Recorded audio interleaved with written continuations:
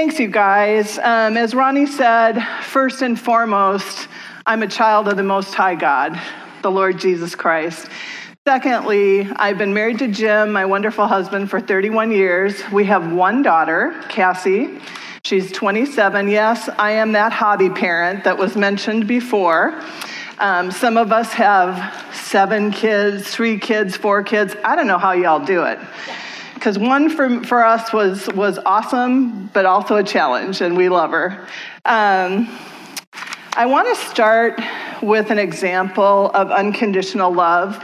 I grew up in a home where my parents were married for 63 years before they went home to be with the Lord, and my dad was an incredible example of unconditional love. You see, my mom got sick in about 2001 or 2, and she had a ton of different things wrong with her little body, but including dementia at the later stage. But my dad just was such an unselfish, loving caretaker for my mom. He just was always serving her and helping her. And it was really incredible to watch. I mean, all of us kids, I have 2 older brothers and their spouses, we were just amazed at the love that my dad shown, and it was such a great example for our family. But I have to tell you a little funny story, because in my dad's last year of his life, they moved back to Minnesota, northern Minnesota, in this little town called Walker. It's about 1,000 people, girls. It's little. But they had a great assisted living place there. It was close to both of my brothers. And my dad and mom lived in assisted living. Well, my mom got really sick, so she had to go into a nursing home for a time. My dad would walk from assisted living to the nursing home, which was probably about a mile. And my dad got Alzheimer's too, so my dad wasn't well either. But my dad could find his way to the nursing home and back. Well, one day, hot and muggy Minnesota summer day, my dad went over to the nursing home, and my sister-in-law went to the assisted living place. She's like, "Where's Paul? Where is he?" So she went looking for him and found him walking back. And he got in the car with her and he said, "Mom won't eat or drink. I just don't know if this marriage is going to last." She was like, "Really? 63 years and you don't think it's going to last?" So anyway, I wanted to share that with you. We still giggle about that because my dad had such a great sense of humor too. But I do have a question to ask you guys. How are you doing loving others? Ooh, that can be a tough question, right? Are you white-knuckling it through those social get-togethers with certain family members or friends that maybe just rub us the wrong way, or they've done something to hurt us? Have you been hurt by another person and you're struggling with that unforgiveness? I have good news for you today, that we can love through the power of the Holy Spirit. God's love, when we are believers in Jesus Christ, ladies, we have the Holy Spirit in residence in us, and God loves through us. And so even though our emotions may be saying, "I'm mad at that person's hurt me again and again," God is bigger. And when we yield ourselves to him, he can go ahead and it's like a channel that he just can work right in and through us. So I just want to encourage that with you guys today. A lot of us have grown up in homes where there is a lot of dysfunction. Like I said, I came from a good home, but even in our great home, there's areas of dysfunction. We all grow up with it, all of us, every single one of us. And I just want to encourage you that if you have not had a good example of what unconditional love looks like, God's word and the Lord Jesus Christ, he is our example. And he is the most amazing one to sit at his feet and be able to take that in and pour that back out. So we can all grow and learn in love when we're born again believers in Jesus. All right, so today I'm going to warn you ahead of time, especially in the second segment, we're going to be looking at scripture. So if you guys can have your Bibles ready, we're going to turn to John in the New Testament, chapter 13, verses 34 and 35.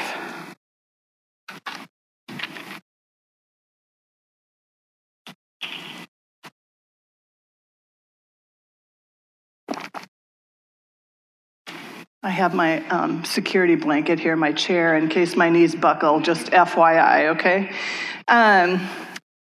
All right, John 13. A new commandment I give to you, that you love one another, even as I have loved you, that you also love one another.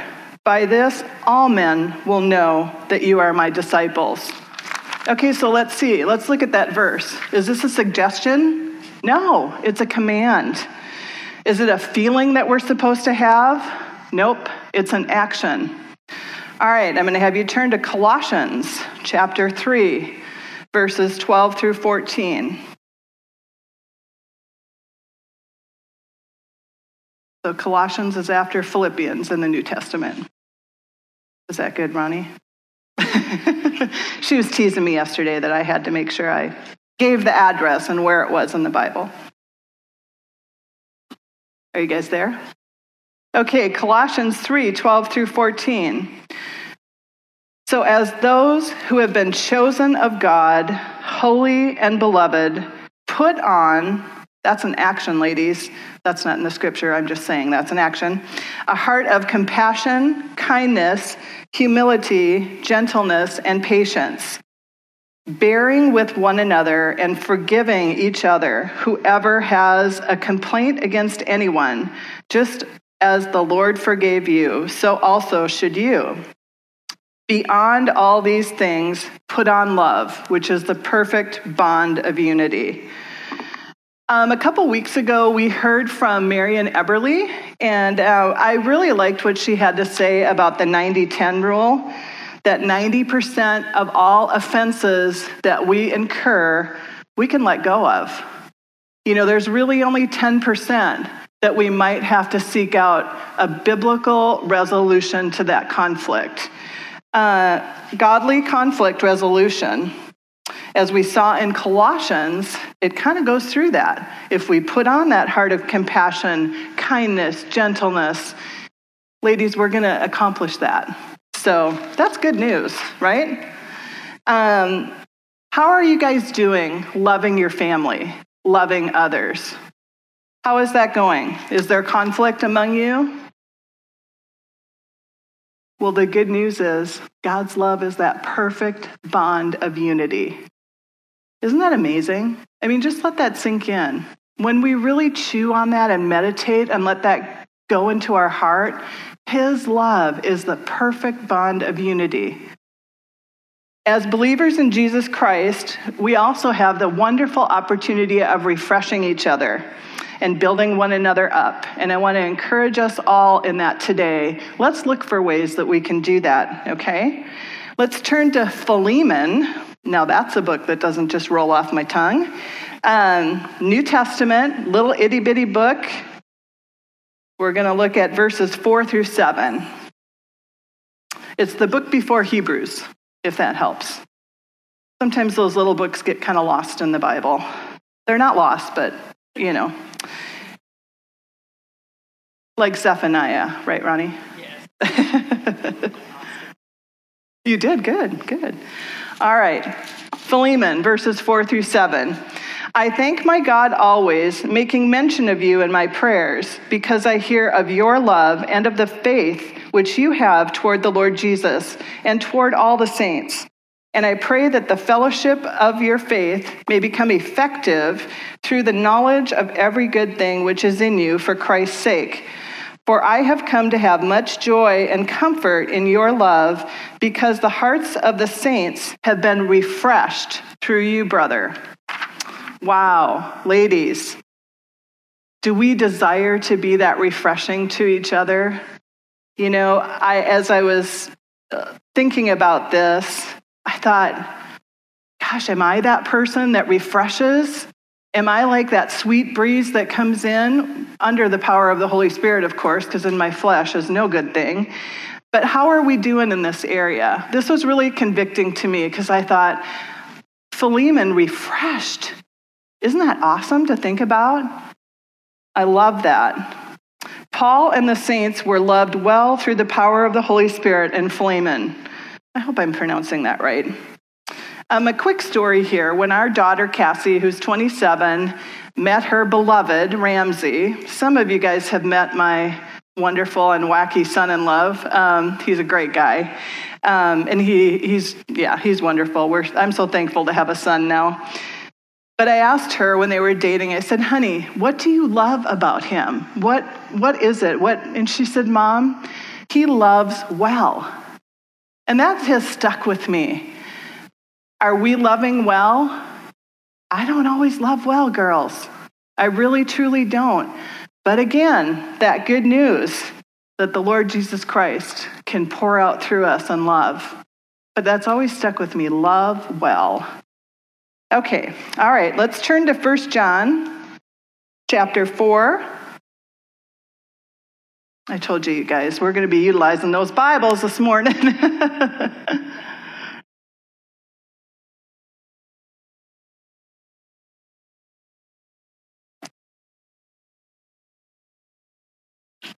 1 John 4, 7 through 12. A little story before we get going on this.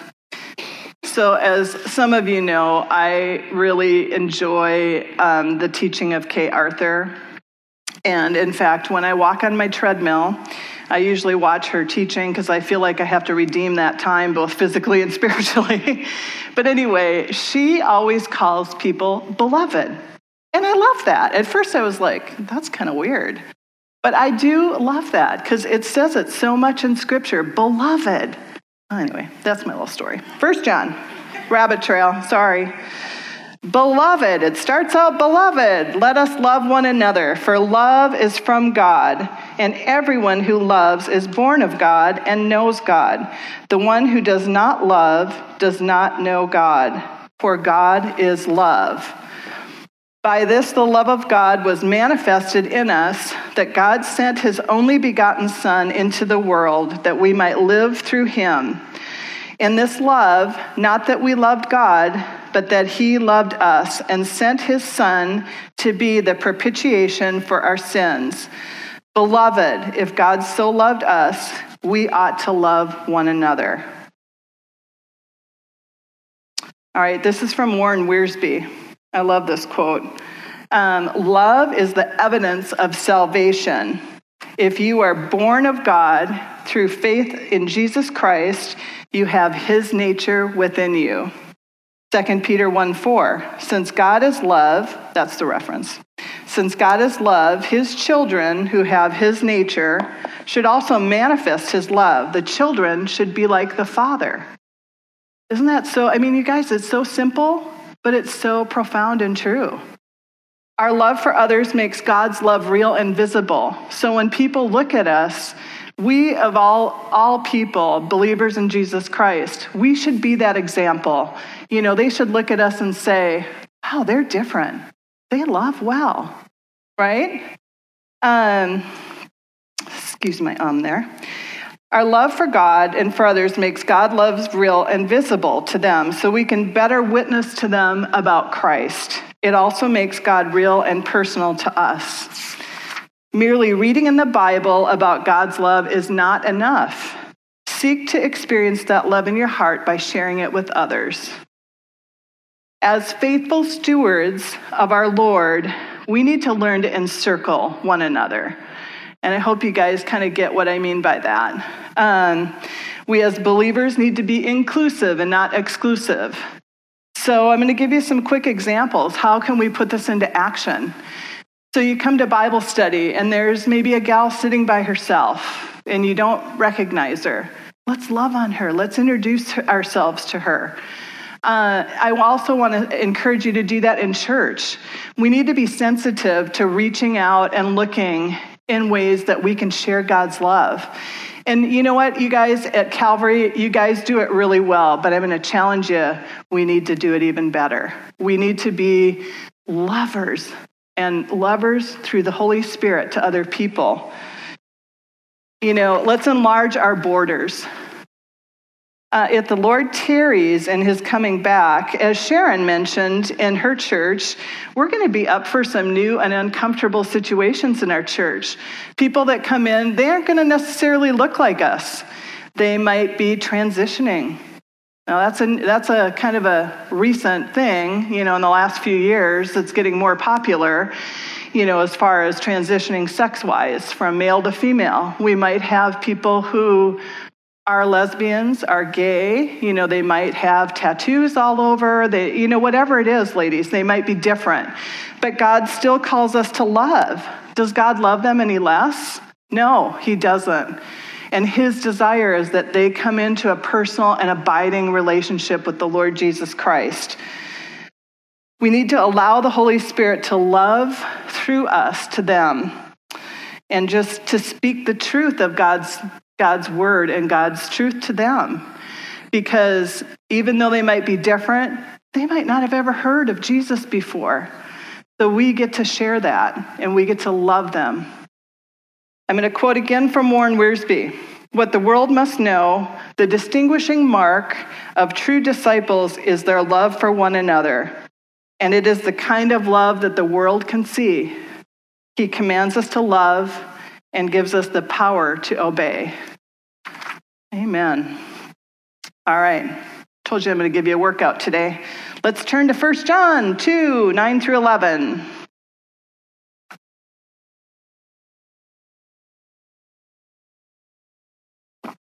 1 John, by the way, is one of those incredible books about love. And it's got love, love, love, love, love, love, love, love, love, love, all through 1 John. All right. Are you guys there? Are you ready? The one who says he is in the light and yet hates his brother is in the darkness until now. The one who loves his brother abides in the light, and there is no cause for stumbling in him. But the one who hates his brother is in the darkness and walks in the darkness and does not know where he is going because the darkness has blinded his eyes. Ladies, God gives us the power to obey his command to love. If we look at Romans 5:5, I'm not going to have you turn there, but you can make a note if you want. It says, hope does not disappoint because the love of God has been poured out or shed abroad in our hearts. And it was given from the Holy Spirit. Not dribbled, poured out. And I love that. As I just think of a faucet, you turn it on a little bit and it kind of dit. But God opens the faucet and pours it out. 1 Peter 4:8 says, above all, ladies, keep fervent in your love for one another because love covers a multitude of sins. All right, now we're going to look at the love chapter. 1 Corinthians 13. I'll have you guys turn there.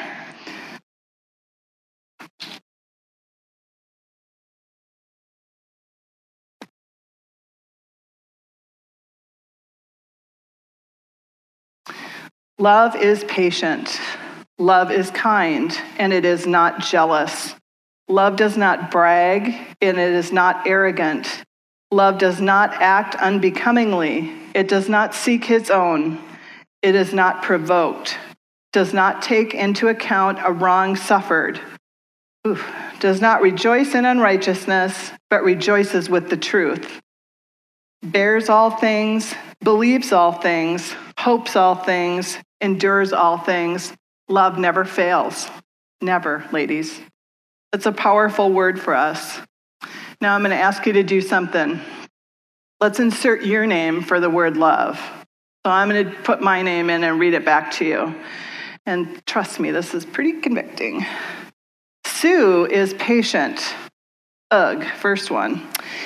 Sue is kind and is not jealous. Sue does not brag and is not arrogant and does not act unbecomingly. Sue does not seek her own. Convicted again. Is not provoked, does not take into account a wrong suffered, does not rejoice in unrighteousness, but rejoices with the truth. Sue bears all things, hopes all things, endures all things. Okay, I don't know about you, but I'm talking right to the heart here. Is there room for us to grow in this area? Oh my goodness, ladies. I'm just undone reading this, because when you look at Scripture and what the Lord lays out about love, I have so much to go. Thank goodness God doesn't expect us to be perfect on this side of heaven. It's healthy for us to talk to each other and confess our sins, like 1 John 1:9 talks about, because he's faithful to cleanse us from all unrighteousness. And he wants to free us and work through our hearts. All right, in the last few minutes, we're going to be going over a few marks of love, okay? So the first one is long-suffering. Now, that's not really a word that we toss around a lot these days. Primarily it means patience, but it also includes endurance, steadfastness, constancy, and perseverance. It's sometimes translated as patience, and it is a fruit of the Spirit. Galatians 5:22 tells us, Christians are frequently exhorted to cherish and show to one another. All right, let's go back to 1 Corinthians 13:4. Love is patient or long-suffering. Let's turn to our second point here will be kindness. Let's look at Ephesians 4:32. Told you were going to be getting the workout in the Bible today. Just wait, we got more. Kindness. Be kind. Ephesians 4:32 says, be kind to one another, tender-hearted, forgiving each other just as God in Christ also has forgiven you. The third mark of love is humility. Romans 12:3.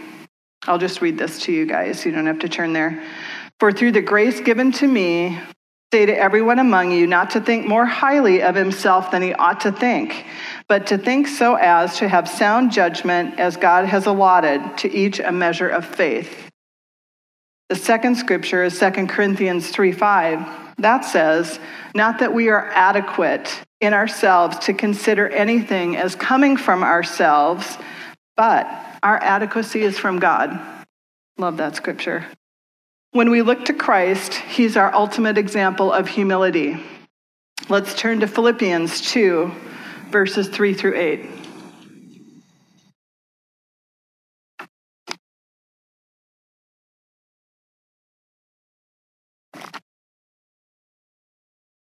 Do nothing from selfishness, or empty conceit, but with humility of mind, regard one another as more important than yourselves. Do not merely look out for your own personal interests, but also for the interests of others. Have this attitude in yourselves, which was also in Christ Jesus, who, although he existed in the form of God, did not regard equality with God a thing to be grasped, but he emptied himself, taking the form of a bondservant, and being made in the likeness of men, being found in appearance as a man, he humbled himself by becoming obedient to the point of death, even death on a cross. Again, Jesus is our perfect example of humility. When we study his life and we look at Jesus, he's our example. All right, our fourth is unselfishness. Let's turn to 2 Corinthians 8:9. And again, our example is Jesus here. That's 2 Corinthians 8:9 says, for you know the grace of our Lord Jesus Christ, that though he was rich, yet for your sake he became poor, so that you through his poverty might become rich. What an inheritance we have in Jesus. All right, let's turn to Romans 12:10. Give you guys a second to get there.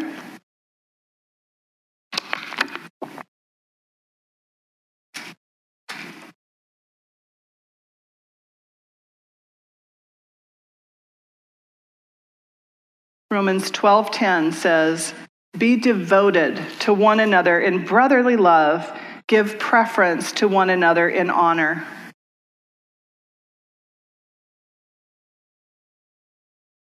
Let's move on to number 5, patience. Patience implies suffering, enduring, or waiting as a determination of the will and not simply under necessity. All right, I'm going to give you guys another workout here. Colossians 3, 12 through 14. Let's turn there. We read the scripture earlier, but actually the scripture could sum up almost the whole teaching this morning.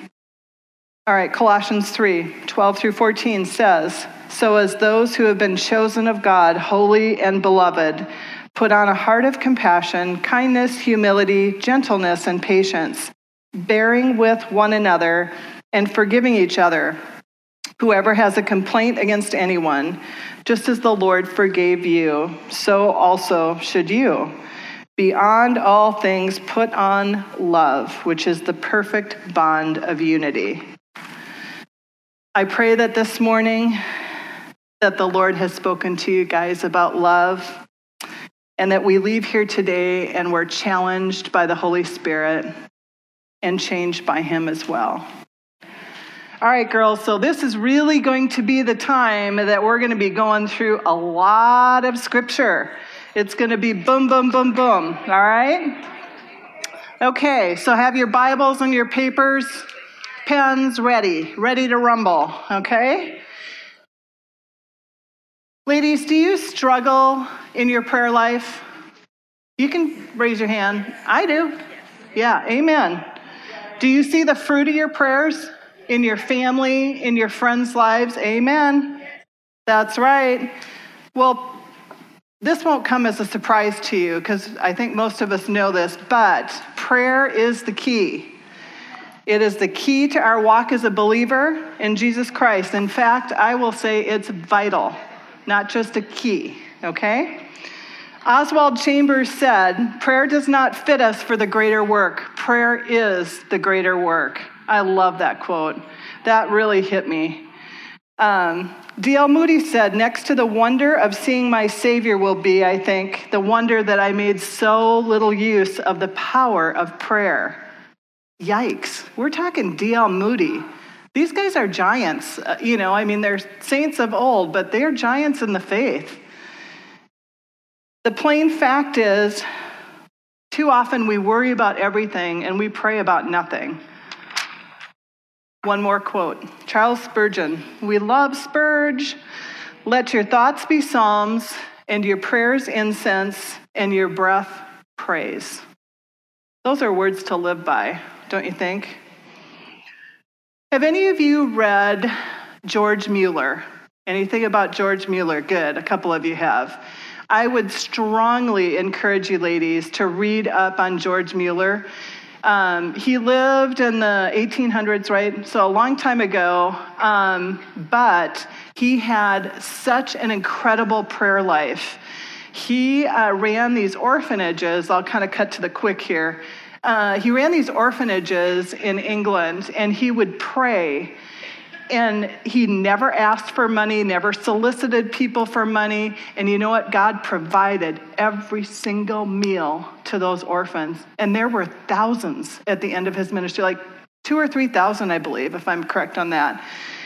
R.A. Torrey, this is kind of a brief, I kind of shortened it down a little bit, said that George Mueller was an example of a man who knew how to pray. He would search the scriptures and he would find out, like if there was a promise in here, he would find that promise, and with his finger on the promise, he'd recite it back to the Lord. And he would pray that. Now, he did it in context, of course, but he'd find the promise, put his finger on his open Bible, pray it back to the Lord. And with that promise, he'd also plead it to the Lord. I love that.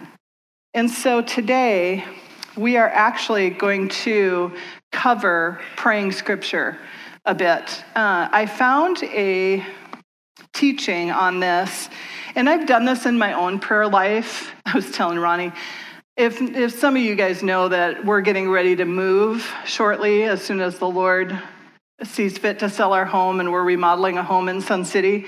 So I packed a lot of my stuff up. And I scripture journaled prayer for my family, for my daughter, and I don't know where that is right now. I hope I didn't throw it away when I was going through, but I actually had looked back over that a couple years ago, and I was so blown away by the faithfulness of God as you pray scripture and you can see, I was just so humbled to see how God had answered prayer. It's amazing. So I came by this manual, this pastor, his name is Tim Kerr. Yes, I did print off all 200 pages. Sorry, Jim Diamond. It's called Take Words With You, and it's actually a PDF. You can print it off on your computer if you have enough paper and ink and your husband says it's okay. Or there is a book called Take Words With You, and it's actually an updated version. And it's a great manual for intercession and for scripture prayers. So what I'm going to do now is I'm going to go through a few of those prayers. So I'm going to be going through a ton of scripture. We have 14 points, so I'm going to be I condensed some of this down. So hangeth thou in there with me, ladies, okay? All right. The bottom line is God loves his word, and he loves it to be prayed back to him. James says the effective, fervent prayer of a righteous man avails much. And God says in his word that his word does not return void. It accomplishes that purpose that he sent it forth for. Don't you love that? His word is forever settled. It's eternal. So let's turn to 2 Corinthians 1:20. And today I'm going to really challenge you because I'm going to read from the ESV version of the Bible. So we're going to hear something a little different than we normally go through because usually we use the New American Standard. All right, 2 Corinthians 1:20. Are you guys there? I'll wait for you for a minute.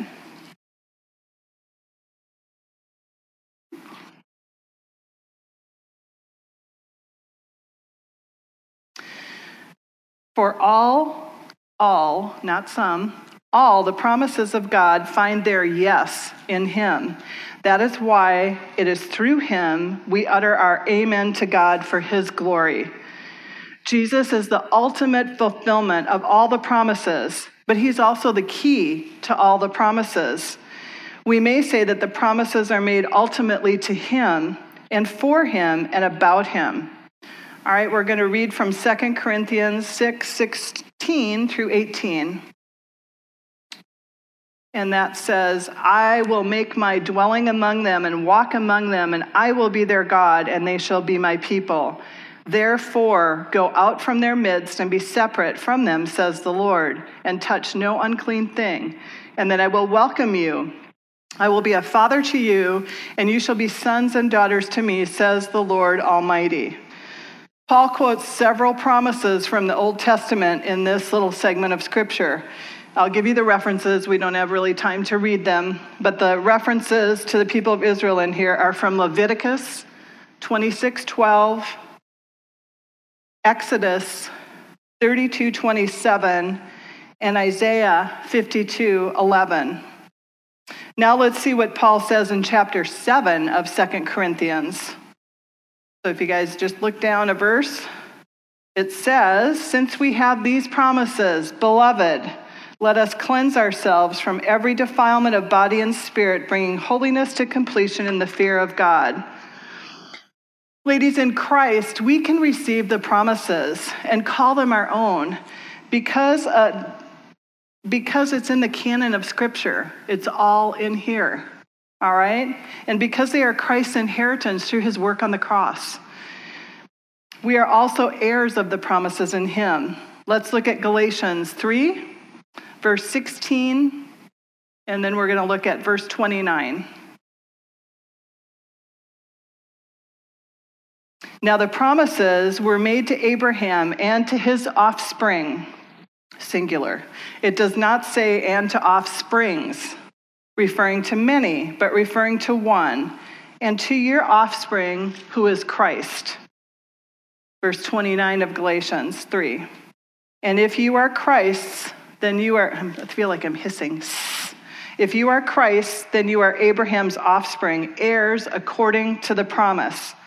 So we have these promises for every dimension of our lives. We can go to God and say, you said in your word this, and we can pray it back to them. Now, there's a lot of great models for prayer, so just bear with me. We're just going through one today, okay? It's kind of hard to narrow down the topic of prayer. So anyway, all right, you guys ready? Here we go. Point 1, prayer begins with God. Developing the motivation of prayer, for prayer, it's all about the glory of God and his sovereign plan. Are you motivated to pray? Isaiah 48:11 says, "My glory I will not give to another."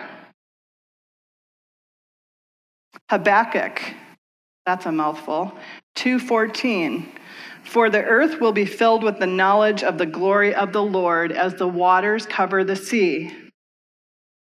Isaiah 46:10-11, "My counsel shall stand, and I will accomplish all my purpose. I have spoken, and I will bring it to pass. I have purposed, and I will do it." John 3:27, "A person cannot receive even one thing unless it is given to him from heaven." Point number 2, building faith in the promise by meditation on God's faithfulness. Let's turn in our Bibles to Deuteronomy 7, verse 9. It's the 5th book in the Old Testament. Genesis, Exodus, Leviticus, Numbers, Deuteronomy. Okay, so I'm reading from the ESV version. Just a reminder, it's probably going to sound different than your Bible. Deuteronomy 7, verse 9.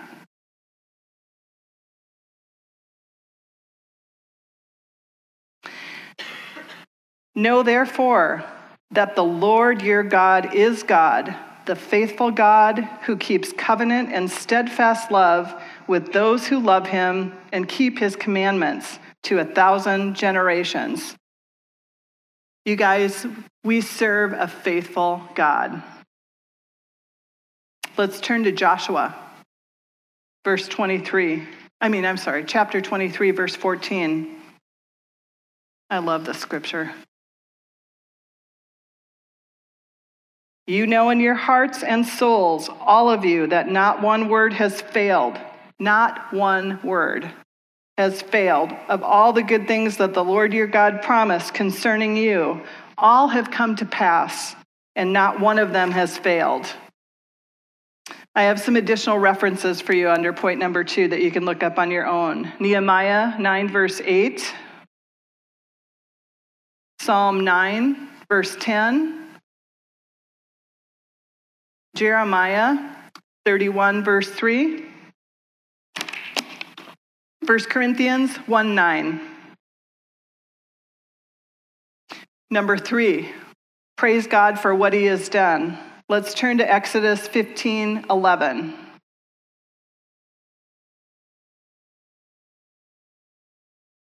"Who is like you, O Lord, among the gods?" Little g, I'll put there. "Who is like you, majestic in holiness, awesome in glorious deeds, doing wonders?" Deuteronomy 31, verse 8 says, "It is the Lord who goes before you. He will be with you. He will not leave you or forsake you. Do not fear or be dismayed." You know, ladies, a lot of these scriptures, and I'm speaking to the choir here because I'm not the best at memorizing, but this one is so powerful. He will never leave us or forsake us. Amen? It's awesome. Some additional references under praising God for what he has done. Psalms 33, verse 10-11. Psalm 93, 1-2, and verse 5 of Psalm 93.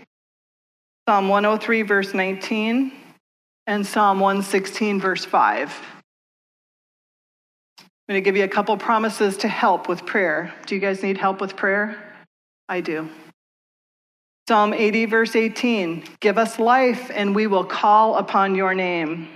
Galatians 4:6, "Because you are sons, God has sent the Spirit of his Son into our hearts, crying, Abba, Father." Additional references on this topic: Romans 8:26-27, Zephaniah 3:9, Number 5, promises to answer prayer. 2 Samuel 22:4 says, I call upon the Lord who is worthy to be praised, and I am saved from my enemies. All right, let's turn in our Bibles to 2 Chronicles chapter 7, verse 14. So that's New Testament. Hello, that's Old Testament, girls. And this scripture, too, is very powerful.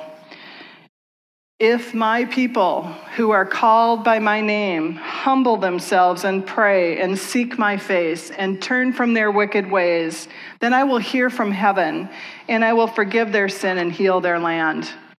Let that sink in. Don't we need a healing of our land these days, ladies? Other references that God promises to answer prayer would be 2 Chronicles 34, verse 7, Job 33:26, Psalm 4:3, Psalm 34:4 and 5, Psalm 37:4 to 5. Am I going too fast? Oh, sorry. Okay. Do I need to go back? Okay. Sorry, there's a ton of references here. Okay, starting with the promises to answer prayer. 2 Chronicles 34:7, Job 33:26, Psalm 4:3, Psalm 34, verses 4 to 5, Psalm 37, verses 4 and 5, Ephesians 3:20, Matthew 7, verse 8, and Hebrews 10:19. Y'all just tell me to slow down if I'm rambling too fast, okay? Number 6, promises to those who trust God. Jeremiah 17, verses 7 through 8 said, Blessed is the man who trusts in the Lord, whose trust is the Lord. He is like a tree planted by water that sends out its roots by the stream and does not fear when the heat comes, for its leaves remain green, and it is not anxious in the year of drought, for it does not cease to bear fruit. When we trust God and pray, we're like these trees, ladies. Our roots go deep, and we bear fruit, and that's what God wants us to do. Additional references on number 6. Romans 10, verse 11. Hebrews 11, verse 6. 1 Peter 1, verse 5. Matthew 17:20. Number 7 are promises of God's intention to save us. We all have unsaved people in our lives, in our families, our friends, our coworkers. So let's be praying some scripture for them. We can pray these promises for those that are lost. Psalm 106:8 says, Yet he saved them for his name's sake, that he might make known his mighty power. Luke 19:10, let's turn there, if you guys would.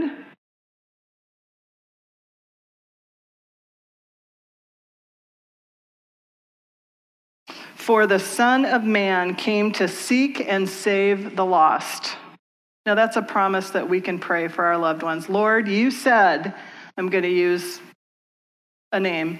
You said, George, you came to seek and save the lost, and my brother George is lost. We can go ahead and pray that and ask the Lord. Additional verses on this topic. And you guys, this is just a really condensed version here. Psalm 107, verse 20. Joel 2, verse 32. Luke 5, verse 32. John 5, 24 to 25. John 6, 37.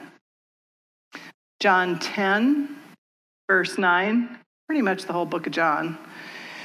John 11, verse 25 to 26. Number 8, promises of forgiveness. 2 Chronicles 30, verse 9 says, "For the Lord your God is gracious and merciful, and will not turn away his face from you if you return to him." Ladies, that's a promise. Let's turn to 1 John 1:9. Now, I know a lot of you guys probably have this memorized, and it's a great one to memorize.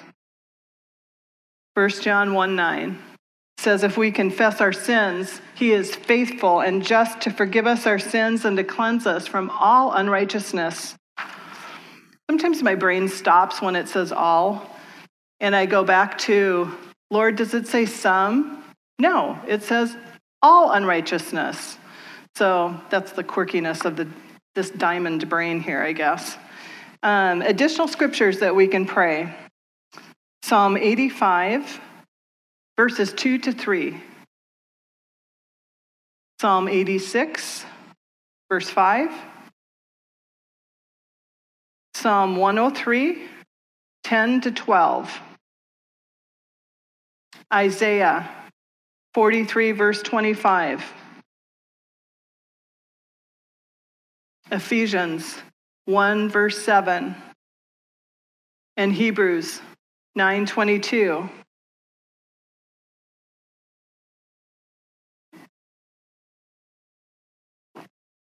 Number 9, promises of God's love for his people. Let's turn to 1 John, verse 3:1.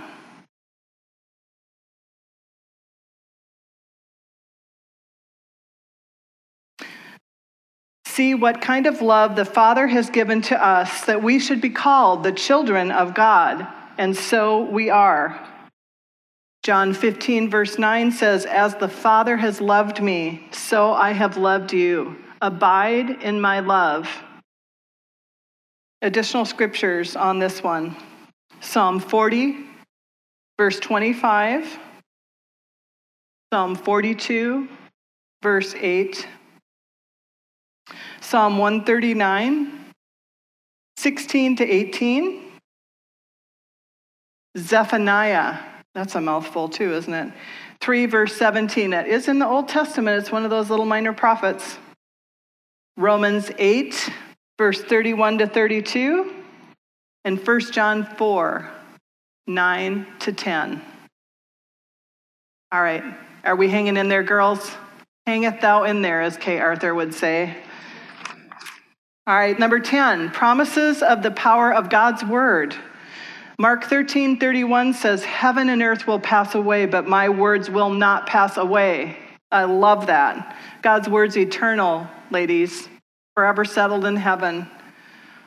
Let's turn to Hebrews chapter 4, verse 12. Told you I was going to give you a Bible workout today. Slow down. Yeah, they're harder to get all the verses. Okay. So did we get to Hebrews?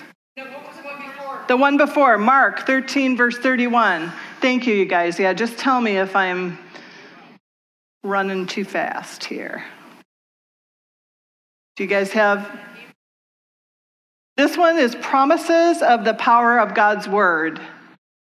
Number 10. I apologize. I don't mean to be whipping through this. It's just there's so much to cover. Hebrews 4:12. "For the word of God is living and active. It's sharper than any two-edged sword, piercing to the division of soul and spirit, of joints and marrow, and discerning the thoughts and intentions of the heart." Just a quick note. Are you guys familiar with what a double-edged sword was? I know a lot of you are. How they used them in the olden times, and they were sharp on both sides so they could slice and dice. That's what God's word is. It's sharper than that. Amen.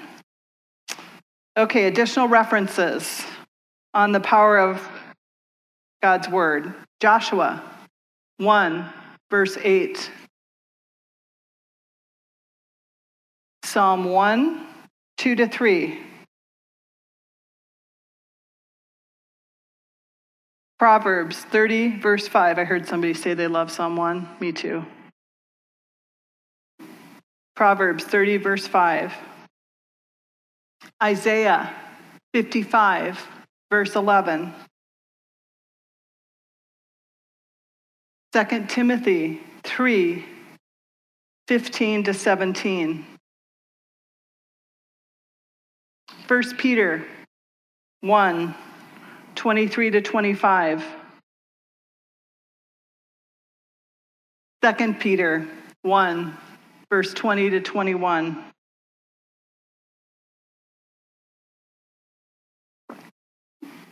Number 11, promises to believers struggling with sin. Do you know of anyone who struggles with sin? Psalm 69:33 says, "For the Lord hears the needy and does not despise his own people who are prisoners." Can't that be like that, ladies? When we're in a sin, we're struggling with something, we can be like a prisoner. That's exactly it. Is someone that you love struggling with sin? Let's be praying. Let's apply scripture to that. These are his promises, and they are so powerful. 2 Chronicles 30, verse 9. The Lord your God is gracious and merciful, and will not turn away his face from you if you return to him. Note, we need to return to him for that promise. Additional scriptures. Leviticus 26:13. Psalm 18, 16 to 18. Psalm 31, verse 21. Jeremiah 31, verse 9. Ezekiel 37, verse 23. Promises to give light in the darkness, number 12. Promises to give light in the darkness. Am I going at a better pace now? Are you guys able to? Okay, good. Let's turn to John, the book of John, 12, verse 46.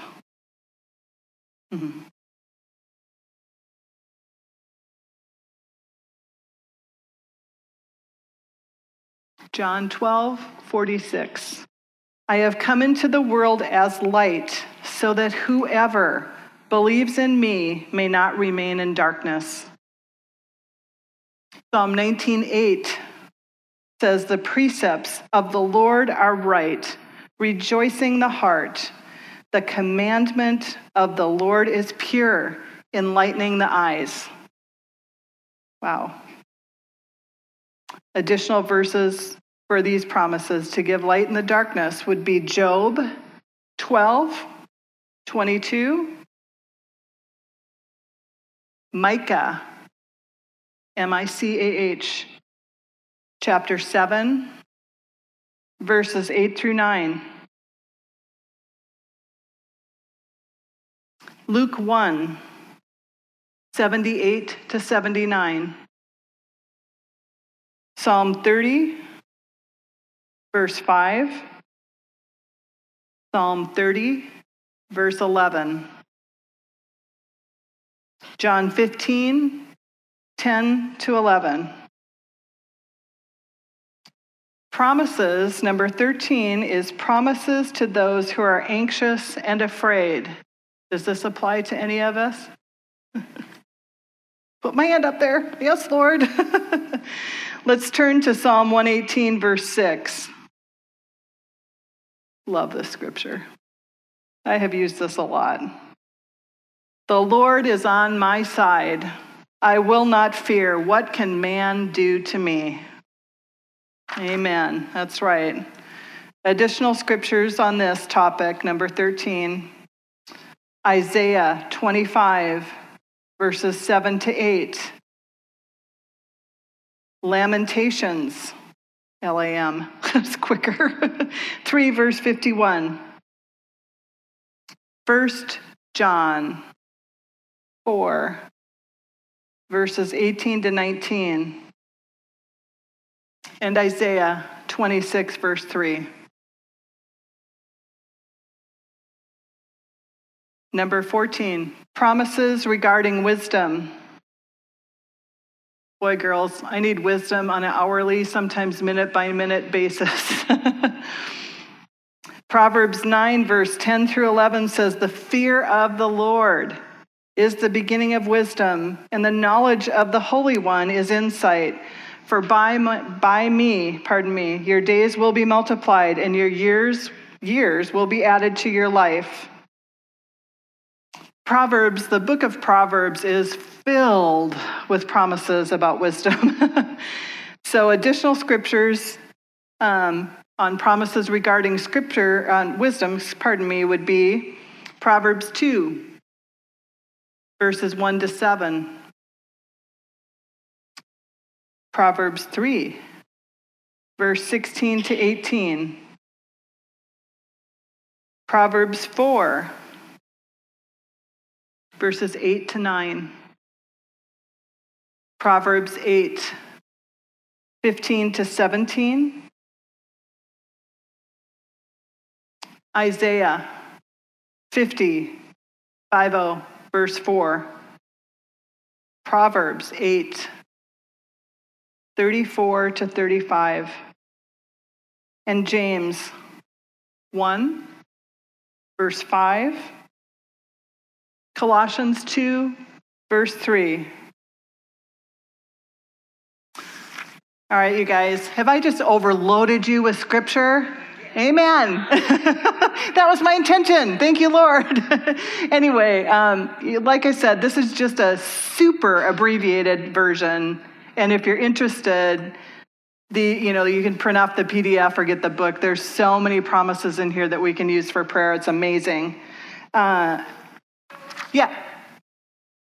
fourth promise.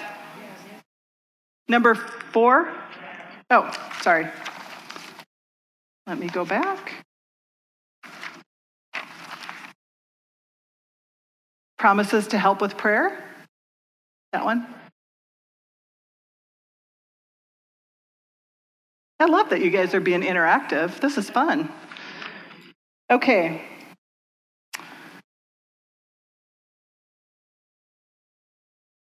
Again, on 4, yeah, there were. Did I whip through those too fast, girls? I skipped 4? Seriously, I'm so sorry. Oh, Lord, I'm sorry I did that to you. Okay, promises to help with prayer. Number 4. Sorry, ladies. That was Psalm 80, verse 18. Give us life, and we will call upon your name. And Galatians 4, verse 6. Because you are sons, God has sent the Spirit of his Son into our hearts, crying, Abba, Father. And the other references on to help with prayer, Romans 8, 26 to 27, and Zephaniah 3, verse 9. Thank you for pointing that out to me. I really appreciate that. So, ladies, as we've kind of gone through, God's word can accomplish much.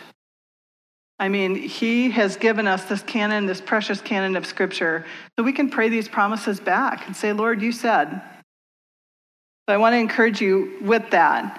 I love looking at the lives of some of the saints that have passed on, like we shared about Oswald Chambers and Spurgeon and D.L. Moody. George Mueller, though, if you have a chance, read up on his life. He was an amazing model of prayer and how he trusted in the faithfulness of God. It just speaks volumes to me, and I hope it does to you as well. Let's pray. Father, thank you. Thank you for each one of these ladies that's here today, Lord. And Father, we are so grateful to have your canon of scripture and to be able to read it freely, Lord Jesus. And I pray that through this time together, Father, that you would help each one of us in our prayer lives. Lord, that you would help us to use scripture to pray back to you, Lord. And most of all, Lord, I just pray that we glorify you in everything that we say and do. We just give you all the honor and the praise and the glory. In Jesus' name, amen. Thanks, girls.